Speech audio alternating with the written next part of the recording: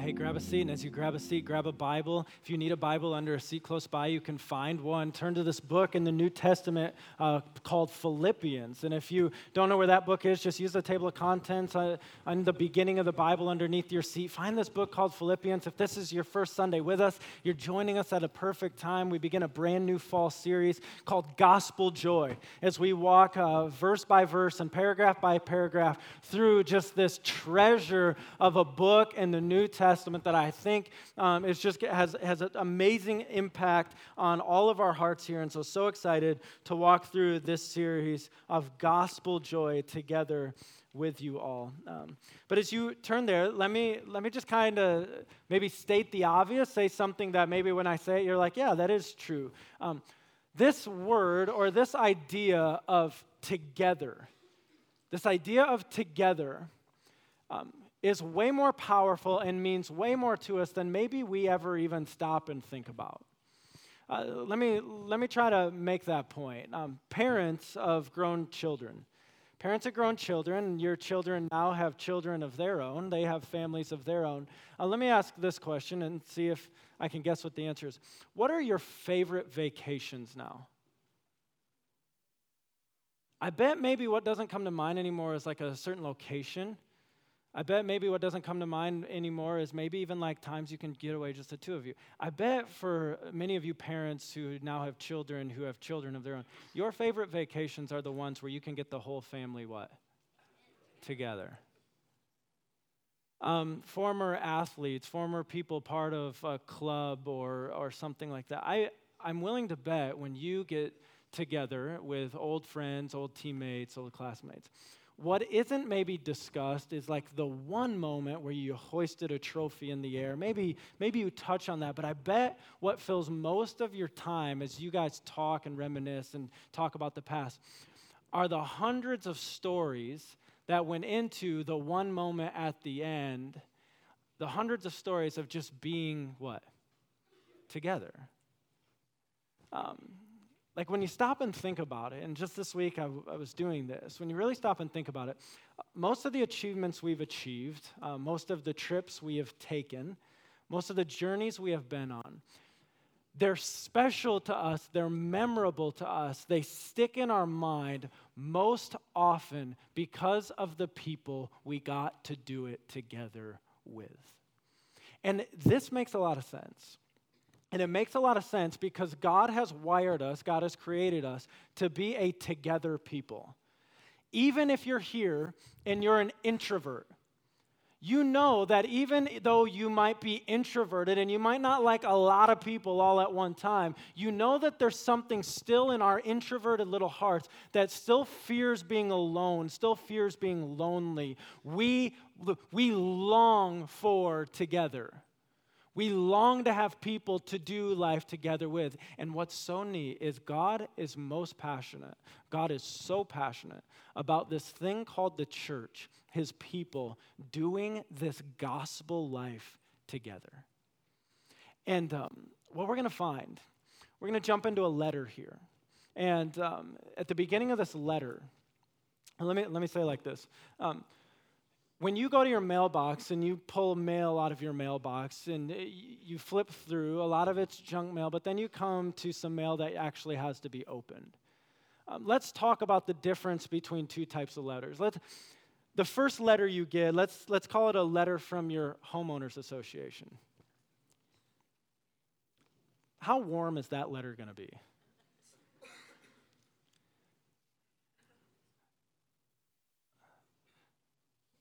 I'm filtering some things about homeowners associations right now.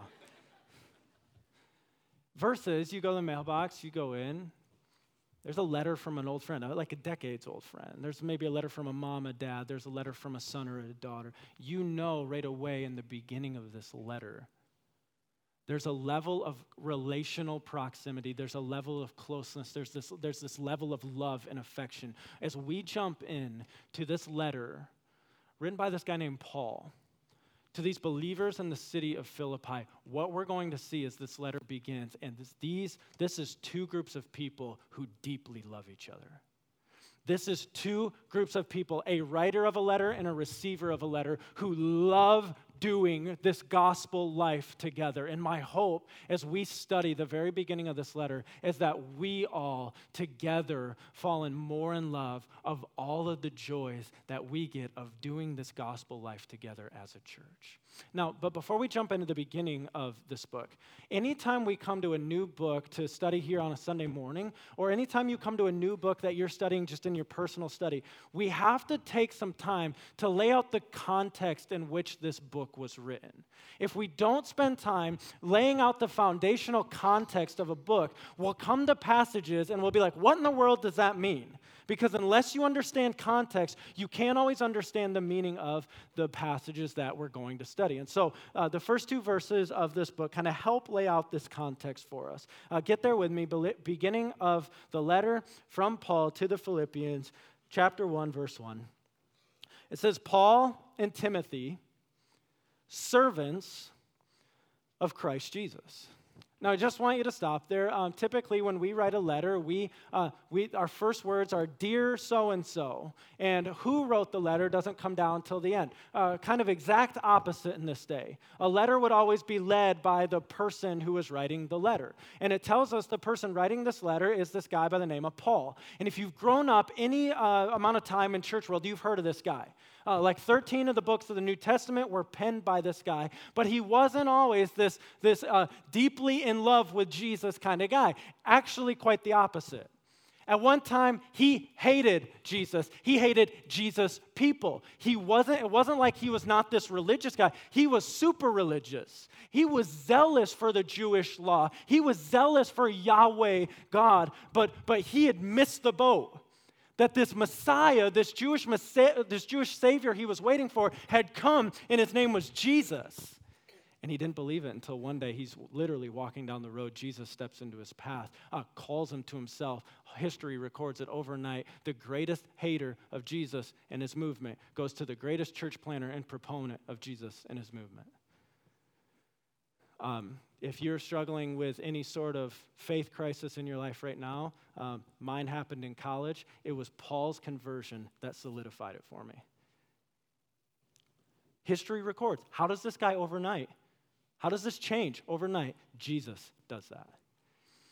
He's writing this, and as Paul would go around and plant these churches, he'd pick up some younger guys in ministry, Timothy being one of these. And he's got kind of this protege that he's mentoring in ministry. And so Paul and Timothy, and then it tells us this. What's the word right after Timothy? What's it say? Servants. Greek word doulos. Slaves. Bondservants, slaves to who? To Jesus Christ. We hear that word, bondservants, we hear slaves, we think oppressive. Paul and Timothy think quite the opposite. They're like, listen, here's who's writing this. Paul and Timothy, slaves to Jesus. Oh, by the way, and it's awesome. And that's going to come in here as we study this letter, this idea that they are just servants. They go where Jesus goes. They do what Jesus does. But then look, it goes on. It says, to all the saints in Christ Jesus who are at the city called Philippi. Now, I don't want you to turn there, but Acts chapter 16 lets us into how Paul and Timothy are first introduced to these people at Philippi. And if you have time this week, go back, flip back in your Bible, get to Acts chapter 16, read it, not now, but this week. And what you're going to find is Paul and Timothy show up on the scene. They start talking. They start preaching this message called the gospel, and some get saved. But Acts chapter 16 tells us something about this city called Philippi that's really important. It calls it a leading city of the day. Now, why was Philippi a leading city of the day? Two reasons to highlight. One is this. Philippi was a leading city of the day because just some of the geographic reality of where it sat. Philippi sat up on the shore of the Aegean Sea that jets off the Mediterranean. It was a major port city, but also in that major port city ran one of the most popular, the most used highways of the day called the Via Egnatia. And so what you had in Philippi was almost a crossroads of sorts of both land and water, making it a major economic force in its day. And so you have this geographic reality that makes Philippi a leading city of the day, but then you have this political reality that makes Philippi a leading city of the day. Philippi was a Roman colony. And it was kind of unique in that many of the former Roman soldiers, call them veterans, they kind of retired and made Philippi their home. And so imagine this now. You have all of these patriotic former Roman soldiers who are calling Philippi home, and here come two guys taking the message to the city of there being another king, a greater king, a king of kings named Jesus. How do you think that went over for them? Not always so hot. You have these patriotic former Roman soldiers, and you can read in Acts 16 some of the conflict that happens there, but the Lord moves. Some people come to know Jesus in this city. The gospel is shared. Paul moves on and continues with his missionary journeys. And now where we find Paul, as he writes this letter back to those Philippian believers, he's now in Roman imprisonment. This is a letter from prison. Like, we have to get that. This is a letter from prison. And what's just happened is these Philippians, these believers in Philippi, this young Jesus community has just sent someone from their church, and he's gone on this long journey to bring Paul financial assistance while he is in prison. So he's given this financial assistance so Paul can provide for his needs while he's in Roman imprisonment, and now Paul's writing a letter back to them to say thank you, to encourage a young group of Jesus followers, and to give them some instructions for their journey. And as this letter starts, I hope together we are going to see and experience and feel the deep love and warmth that these two sides have for each other. And we're going to talk about 4 joyful realities of us doing the gospel life together. But last thing before I pray. This series is titled Gospel Joy. And I think it's really important that before we just move on with a series called Gospel Joy, that we understand some things, that we start at the same place. What do we mean by gospel? And what do we mean by joy? And what are we talking about here? And so kind of a long definition of gospel, but I don't want to boil it down and miss any aspect of it. But let's define the gospel like this. The gospel is the good news message that Jesus, by his grace, takes us from hopelessly dead in our sin to abundantly and eternally alive in him. We agree? It's a message. The gospel is a message. And it's a message that has bearing on every tribe and every tongue and every nation. It's a message that's to go to the end of the globe, and it's a message of good news of how we cross over from death to life. Now, what's joy? A little shorter. Joy, an enduring, non-circumstantial delight. We will, in nearly every paragraph we study, stumble across some form of the word joy, some form of the word rejoice. Remind me again, where's Paul writing this from? Anyone else want to know how this guy's talking about joy, joy, joy, joy, joy? How he's got the joy, joy, joy, joy down in his heart? From prison? It's this enduring, non-circumstantial delight. So what is gospel joy? Don't even try to write this down. We'll put it up on social media or something. Gospel joy, an enduring, non-circumstantial delight in the good news message that Jesus, by his grace, takes us from hopelessly dead in our sin to abundantly and eternally alive in him. That's the journey we're going on together. Let me pray and let's get into it. Father,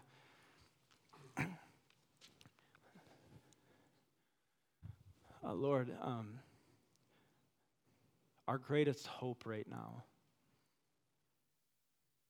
is that you would make the gospel so alive in our hearts through this series. Lord, I pray for those who have never heard the gospel, who will today and in the coming weeks. Lord, you have to do the work to apply it to their heart. Lord, I pray for those who are wrestling over their surrender and submission to this message of the gospel. Lord, will you come and wave the white flag on their behalf? Father, I pray for those who have grown up in the church for decades, who have heard the gospel again and again and again. And Lord, instead of softening a heart, it's hardened a heart. Would you come and make that heart soft in this series? Lord, we won't have joy without the gospel. Joy is a byproduct, it's an overflow of that message gripping and saturating our heart. And so, God, I pray you, would you come grip and would you come saturate? And oh God, please get the preacher out of the way and say what you want to say. In Jesus' name, amen. Philippians chapter 1, verse 3. Feel the warmth now. I thank my God in all my remembrance of you, always in every prayer of mine, for you all, making my prayer with, what's the word? With joy. Now just stop and let's translate that and kind of say it how we'd say it in 2017 American terms. He says, hey, listen, guys, as I write to you, every time I think about you, every time I remember you, every time I pray for you, I just can't help but be filled with joy over who you are. Now, you have people like this in your past, and I have people like this in my past. I'm reading a book this week, and I come to a chapter in the book, and as I'm reading it, Brian and Kim Hettinga come to mind. Brian and Kim were the parents of a friend of mine that I've had from about the time I was in kindergarten. And this couple, they modeled what it looked like to have a Christ-centered marriage. They modeled what it looked like to have a Christ-centered parenting philosophy. And I didn't even know it at the time, but all the time shooting hoops in their driveway, all the times him coaching the basketball team I was on, all the time just spent hanging out in their basement, I was learning so much about what it meant to follow and lead a family like Jesus. And I'm reading this book this week, and I'm like, Brian and Kim Hettinga, and my heart overflows in joy just remembering them. You have people like this too. When you think about them, when they come to mind, you just can't help be thankful and joyful over who they are and what they've meant to your life. But then verse 5, Paul tells us why every time he thinks about these people that he's full of joy. Verse 5, because of your partnership in the gospel from the first day until now. Stop right there. Paul goes, every time I think about you, every time I pray for you, I can't help but think or pray for you without being full of joy. And here's why I'm full of joy every time I think and pray for you. I'm full of joy because of your partnership in the gospel. Now this, we're going to camp out here, and we have to camp out here because there's things we need to get. This word partnership means active participation. A partnership equals active participation on both sides of the partnership. Now, who, when, back to school, who when class project time came up, you know where I'm going with this? You always thought to partner with the smart guy or the smart girl, and you knew the whole time this wasn't going to be a partnership at all, right? They were going to carry the weight of this thing. That's not a partnership. A partnership is both partners actively participating, actively engaged. And he says, I'm so full of joy in your active participation in the spread of the gospel for when? When it tells us when. From when? From the first day until the moment the Philippians came to know Jesus Christ, they understand they were immediately enlisted in the army of spreading the gospel of Christ. As you read this, Paul's understanding is not that he is in the gospel game and the Philippians are just on the sideline cheering him on, just on the sideline watching him work to spread the gospel. He says that this is very much active partnership on both sides from the first day until now. So I got a question. Do we understand that God has called us to active participation for the spread of the gospel message?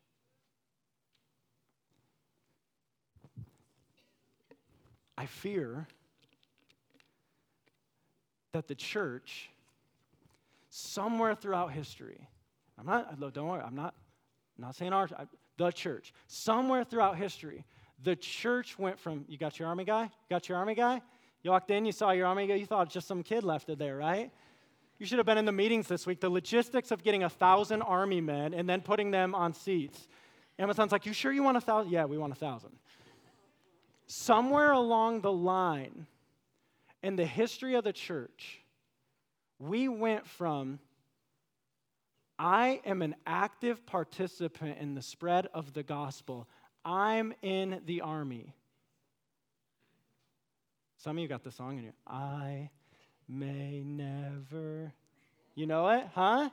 You want me to sing it? No?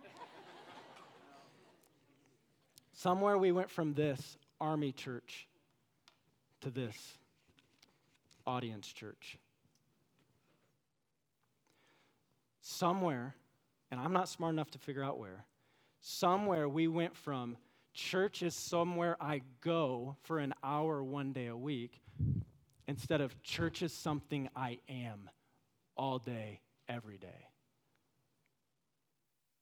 Somewhere we went from, there's a few Christians, like those are like Christians, and they're in like the gospel spread game, and I'm just kind of on the sidelines like, you go.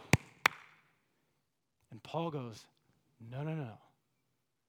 I'm full of joy because of our partnership in the gospel. Active participation for the spread of this message from the first day until now. And church, listen. I fear some of us here are bored. I fear the church is bored. Not our church, not even all of you here. Some of us here, we don't even want to say it out loud, but if we were going to admit it, we're bored. And I just tell you something, for a lot of my Christian walk with Jesus, I was bored. I thought what church meant was I go to this place for an hour a week, and then I try to be really good, and I try to be really disciplined, and I read my little devotion, and I pray my little prayers. And something happened about 25 years ago. This might get me into trouble, but that's okay, right? Something happened about 25, 30 years ago where some of kind of the church leaders were looking there going, hey, the church is bored. And what they did is they said, church is boring. So what we need to do is we need to make Sunday way more exciting. And let's do all of these different, and I'm just going to stop right there. You know where I'm going? Let's make Sunday more exciting because the church is more. And all they did was they played more into this. And you guys, they missed it. Church isn't boring. The church is bored. Because we're missing that we were called into this awesome thing of active participation in the spreading of the gospel all over this globe. That we don't need to work hard to make Sunday like way more exciting. We need to get back to this awesome mission that from day one until now, Jesus calls us to take the gospel to the ends of the earth. That's exciting. That's exciting. If we go to church tomorrow, if we go to work tomorrow with that mentality, not bored. If we go to school tomorrow to go, I am here, yes, to learn biology and geometry and all these things, but I'm here first and foremost to make disciples of Jesus Christ, not bored. For me, this missional awakening came in college. I'm a Christian. I'm going to a Christian college, and the Lord said, no, you're not. And he dropped me in the midst of all these unbelievers, and he lit a fire for this thing called active participation in the spreading of the gospel. You guys, we get the joyful privilege of partnering together for the spread of the only message that brings hope to every tribe, every tongue, every nation. There ain't nothing boring about that. And I just want to encourage us. I already threw my popcorn bucket. How do we go from audience to army? Because here's the thing, just kind of as your shepherd, let me just say something that's kind of on my heart. We're 2 today, so we're technically a toddler. But between this service and last service, if you look around, the Lord in his wisdom and what he wanted, he kind of put our little toddler church in like a teenager body. And I fear, not with a bad fear, but I have this healthy burden to go, the larger our church grows numerically, the greater potential we have to become audience church instead of army church. The easier it is, it's so counterintuitive. The bigger the church gets, the easier it is to be less known. The more people there are, the less people can know me. The more people there are, the easier it can be to just kind of slide in and sit and go, man, I loved Sunday, and then to walk out and have no sort of ongoing partnership. Can we commit together? We're getting away from audience church, and we are like G.I. Joe church. The mission is way too big and way too important, and people are dying separated from Jesus. And we have the message to fix that. Can we commit to this? If your eyes are as bad as mine, I'm holding up the little army guy. Can we commit to this? You're like, how did we get on this? Back to your Bible. I want to make sure you see it. Because of your partnership in the gospel, active participation. And so just two questions. How do we do this? What does it look like for you to become an active participant on Sunday? Again, the bigger we go, the easier it is to just kind of come here and not be engaged and involved in anything. And listen. This isn't no guilt trip. No guilt trip here. Our church is amazing. 70 people this morning in the first service were getting trained in uncommon leadership on how to disciple and how to one day lead small groups. We have an amazing army here. We praise God for the army here. The army is active and at work here, but maybe you're here and not by a guilt thing, but just like, you're like, look at all Jesus has done for me. I want in the army. I want in. Opportunity as we close the day to do that. And then secondly, what does it look like? Because this isn't just a Sunday thing. What does it look like for you to become an active participant Monday through Saturday? This week, I'm having lunch with one of the guys in our church, and he's telling me of his young daughter who's sharing the gospel with a friend and a neighbor who's a friend. And I'm just like, she gets it. She gets it. That our faith is not just a Sunday thing from like 9 to 11. Our faith is an everyday thing, and it just bubbles over as we tell people about Jesus. Come on. How do we get active in that? How do we go from audience to army? But now, keep moving here. Because this joy of the gospel life together isn't only in us working together, it's also in the work God wants to do in us. And now we come to kind of a well-known Philippians verse 6. He says, man, I'm just grateful for your partnership from the first day until now. And now let's talk about that first day. And I am sure of this, that he who began a good work in you will bring it to completion at the day of Jesus Christ. Joyfully together for the gospel, we're partnering together in the spread of the gospel. Number two is this: we're being sanctified together until the day of Christ. We're being sanctified together until the day of Christ. Now, what does this word sanctified mean? It means that we are progressively, let's see if you all agree with this. Jesus steps into your path. Jesus, you come to know him personally as your Savior. Did your life change on that day? Yes.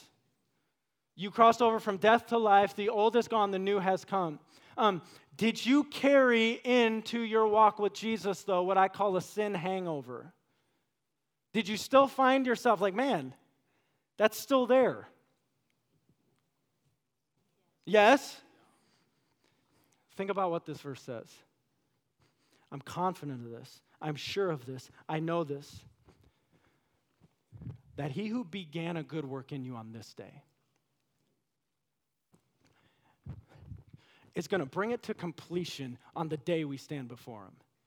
How many of you are ready for that day? Think about this. Complete before him. The Achilles heel sin and temptation that always are there nagging at me, it's going to be gone on this day. His work is going to be done. How fulfilling is it when we stand back and we're able to see a finished product? On this day, we're standing before him, and he goes, finished product. Now, let's recognize there's a gap between this day and that day. We are all, ready to be encouraged? Works in progress. We're all being sanctified. We're all growing. Like, we're not to that day yet. But listen, can't we say, I for sure ain't who I was on that day, but I'm for sure not who I'm going to be on that day. I'm a work in progress. Now, where's the joy of life together, all being works in progress? Remember what we said in point 1. Folks, we are on a mission together. And guess what?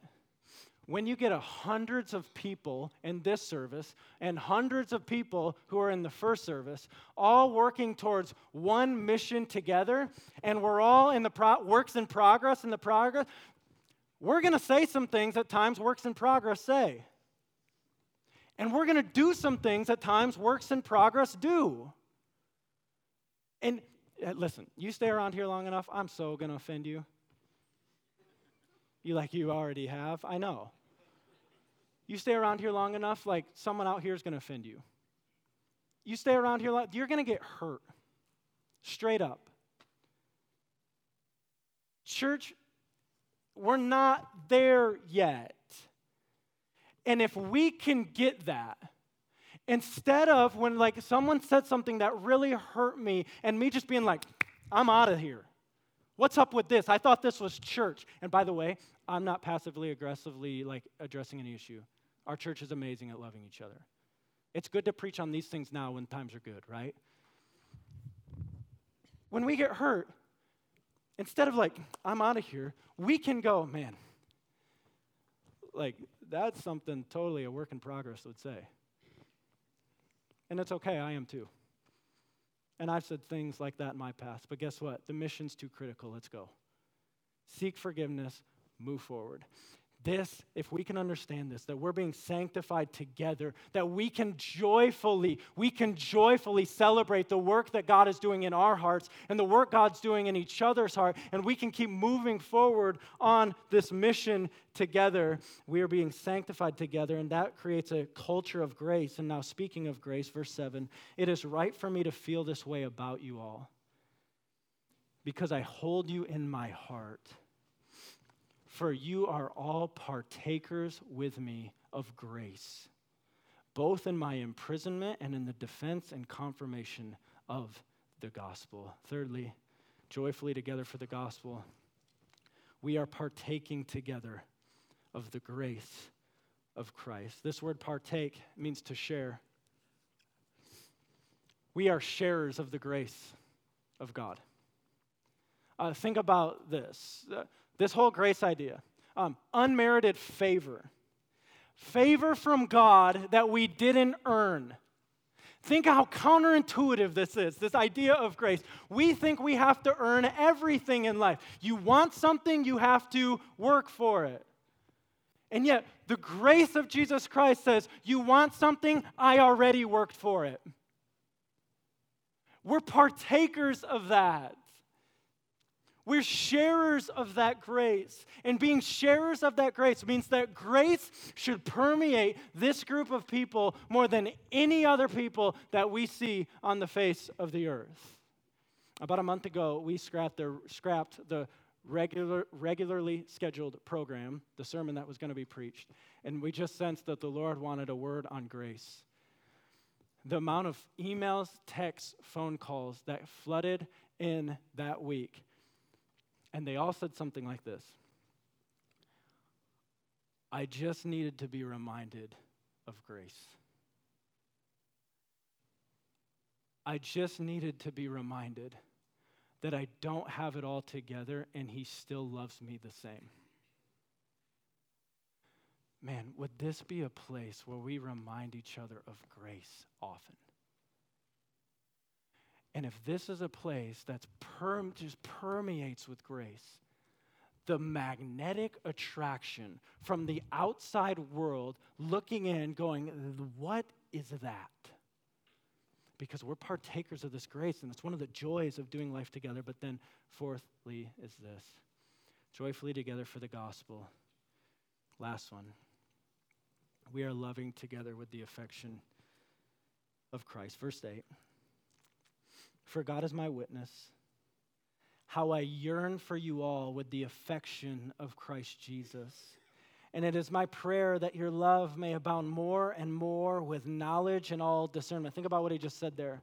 I yearn for you with the affection of Christ. I love you with the affection of Christ Jesus. Now here's my prayer. I pray that your love would abound more and more. But abound more and more with what? With knowledge and discernment.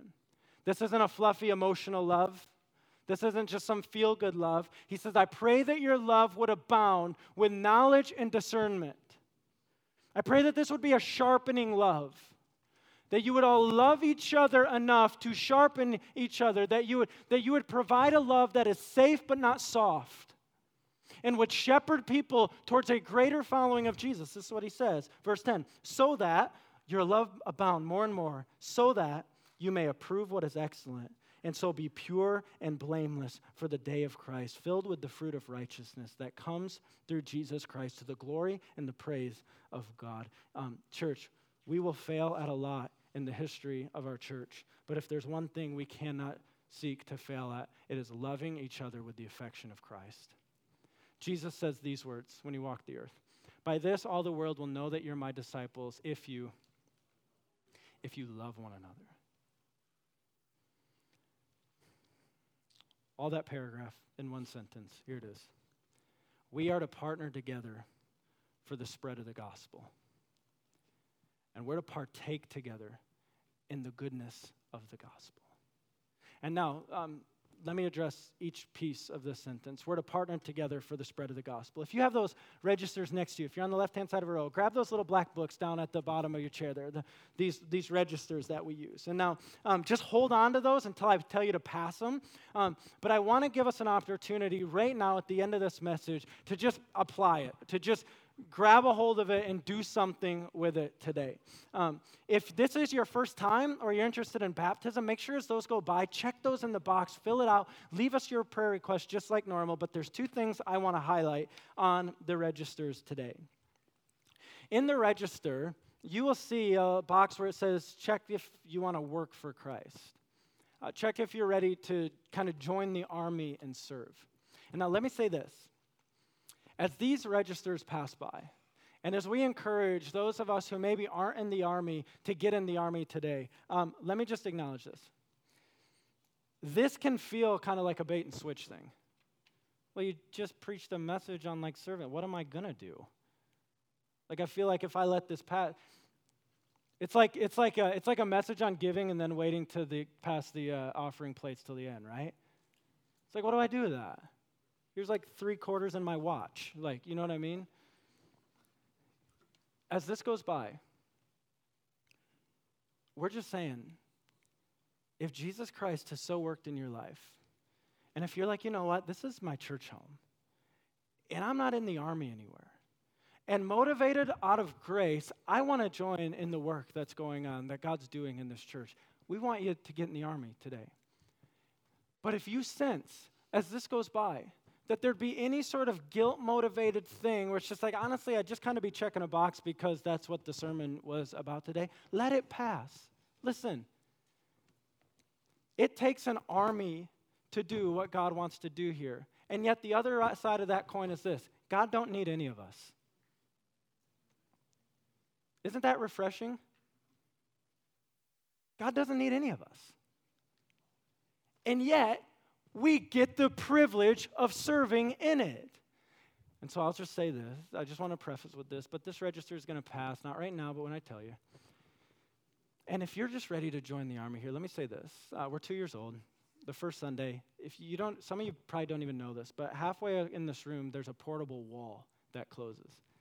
So like the first season of our church, we were just one service all in here. Who's in here and actually remembers those days? Who remembers those days? Wow, a lot of you. And then, like, the walls had to open, and you can see all those curtains that had to be built. I call the team that comes in and sets them up the Nehemiah team. And the team that tears them down, Jericho team. Bible jokes, right? You like those? Bible jokes. First season, there were about 20 kids upstairs. Now there's about 120 to 130 on a given Sunday. In the room next here, there's an army of prayer team that meets every Sunday morning. We need to staff that. We need to fill that room. Listen, that room is the fire in the furnace of this room. That room goes out, this room goes out. On and on and on it could go. It literally takes an army. And if you're ready to enlist in the army, just check Work for Christ. But then before you pass it, the second part of this, we partner together for the spread of the gospel, and we partake together in the goodness of the gospel. We partake together. Now, part of this happens as we're hundreds of people in this room on Sunday. But we believe something to the very core of who we are. That we cannot partake together in gospel community effectively in a room of this size. And that's why we create ways to meet together in smaller groups of Christians all week long. You ready for this? It's mind-blowing. We call them small groups. Wow, we're brilliant people here. And what we do in these small groups is we open God's word together and we share our lives together. We meet together as men and women, and we break off separately, a group of men, group of women during that time. And this is where the partaking together of the deep goodnesses of gospel community happens. And so as that register passes, you're going to see a chance to check a box called small groups or walk with Christ.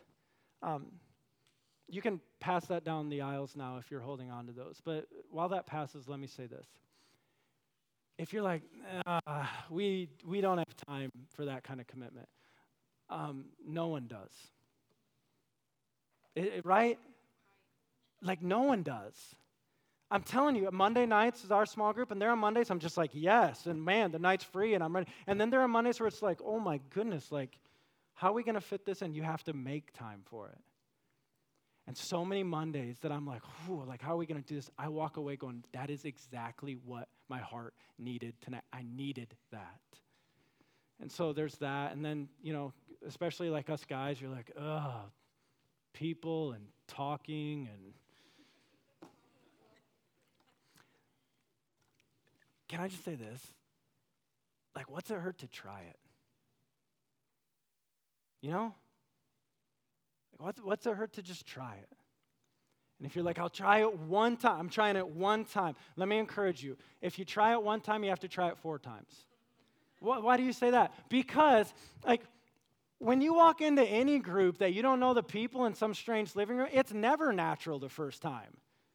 Like, it's pretty likely after the first time you're going to walk out like, wow, that was awkward. Like, am I right? Am I right? Those of you who have been to somewhere, like, I didn't know any of them, and go back the next week. And then go back the next week, and then go back the next week. And if it's like, man, I tried that, like a month of it, but I'm just so convinced that though you might not always the day of go like, man, I really want, you're going to walk out of there going, I needed that. I needed something during the week to recalibrate my heart back to where my focus needed to be. And so I'm just calling us into the army today. We may never march in the infantry, ride in the cavalry, or shoot the artillery. Come on, huh? You know that one? Love doing life with you all. Seriously. And let's love doing life together. Because God has made us a together people. And there's a joyful reality when we embrace that we will experience together as a group. So the worship team, they're going to join me on stage right now. And as those registers pass down your aisle and as the worship team gets ready to lead us just kind of in a closing song, I think I just want to close today like this. We're calling the series Gospel Joy. And I think it's really important that on the very first Sunday of a series by the title of Gospel Joy, that we just remind ourselves of the gospel message. And so for some of you, this may be the first time you've heard this. For more of us in this room, you've heard this for years or decades. And yet I pray that God would spark something in your heart today to reignite the vastness, the majesty of this message. But in the beginning, God created the heavens and the earth. The gospel starts with a creator God. There's one God and one true God and one creator God, and he created everything that we see. So when we walk out of this church today and we look at the trees and when we drive by the water and when we see whatever we see, it's all created by a good God. This good God created people. He created humans. He created man and he created woman. And before sin ever entered the world, man and woman had this unhindered relationship with God. Unhindered. There was no sin that was part of it. And God places them in this garden, he calls it Eden, and he says, look, all of it's yours. Just see that tree right there, just that one right there, just don't eat of that one. It's all yours. And when we read the story of Genesis, we're like, you imbeciles. You had the whole thing, and like there you are, like a man, like a moth to the flame to that tree, and yet we all know what? Is that not my story? He goes, Brock, look. All of the fruits of the good gifts that you can have, and I know in my story, over and over again, there I went like a moth to the flame. And God calls it sin. Sin is us doing anything that God has said not to do. Sin is us not doing things God has said to do. Sin means we've missed the mark. And I don't think any of us need convincing that we've missed the mark on some things. And God says sin is a really big deal. There's a penalty for sin. The first sin that happened in the Bible, animals died immediately after that for the Lord to clothe Adam and Eve. And from that time, sin has always led to a penalty of death. If we were still living in the sacrifice system, we'd all be passing each other on the road a lot with like a goat behind us. What'd you do today? And for centuries and centuries, God's people would bring the sacrifices to the altar, and they would atone for their sin.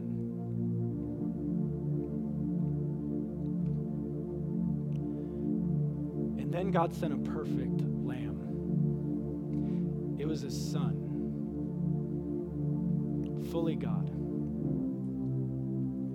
who willingly came to earth,